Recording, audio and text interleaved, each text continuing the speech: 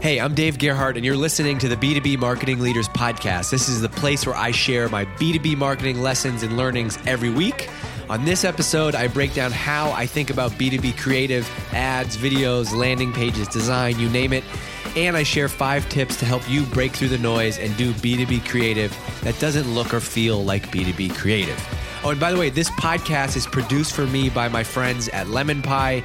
If you want to launch a podcast strategy for your brand, there's no one better to do it with. Check them out at www.lemonpie.fm and tell them that I sent you. All right, let's get into this episode. How to do B2B creative that doesn't suck. Okay, so I posted recently on LinkedIn, I had a rant about B2B creative. And when I say B2B creative, I mean ads. And I said, it blows my mind how B2B companies approach creative for advertising. It all blends into the feed. There's a huge opportunity to do something different. If your ads just blend into the LinkedIn, Facebook, Twitter feeds and look like ads, guess what will happen? Nothing. So I wanted to explain a little bit more about that because I know people are fired up about it. And I have some actual tactical advice and examples of things you can do.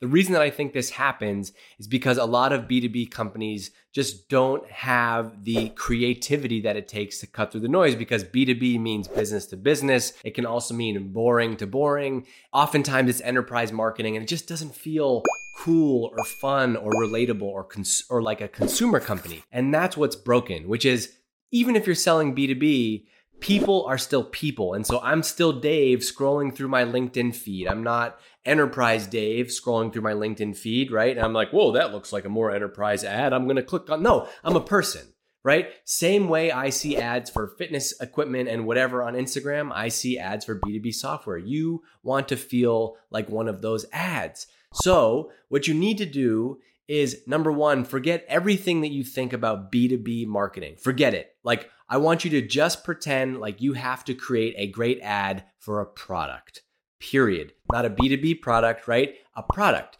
And so if I was going to make an ad for selling this shirt online, how would I do it, right? Well, I wouldn't look like everything else in the feed, right? Number one mistake that I see with B2B ads is that they look like branded banners, right?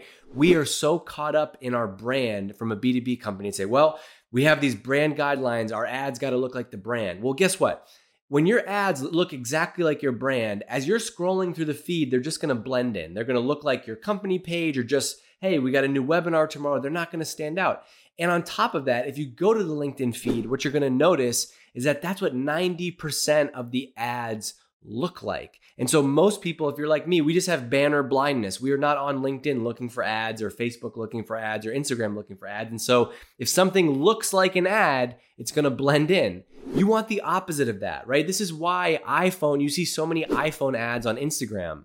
Why don't B2B companies adopt the same thing? We're all trying to sell to people. It's crazy, right? The way that I would sell a t-shirt online is I would post a, selfie video of myself, working out in the shirt and then running in the shirt and then, going to dinner in the shirt and being like, hey, this is me. I wear the shirt all day. It's waterproof, it's sweatproof, whatever, right?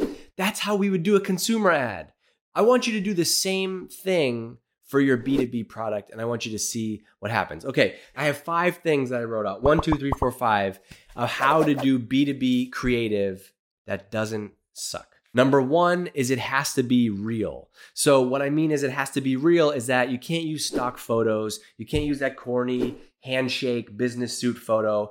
I want you to either use real photos and videos of yourself. So you, the founder, you, the marketing person, you, the people inside of your company, if you got to use them, or your customers. Doesn't matter what you use, but it has to be real content in the ad. Number 2 is that I want you to make raw video ads. This is a requirement. I want you to make these ads with your iPhone, right? This video that we're making right here, guess what it's made on? An iPhone. See how good the quality is? It's amazing, right? But it's not actually the quality that's going to work here. It's just the fact that it's a real video. And so even if this video was going to be an ad and it was a little blurry and I was kind of walking down the street, that might even be a little better, because as opposed to an ad that looks like everybody else's ad on LinkedIn, all of a sudden you see a person. What? A person? This is a B2B company, a person walking down the street, right? That's why iPhone really works well.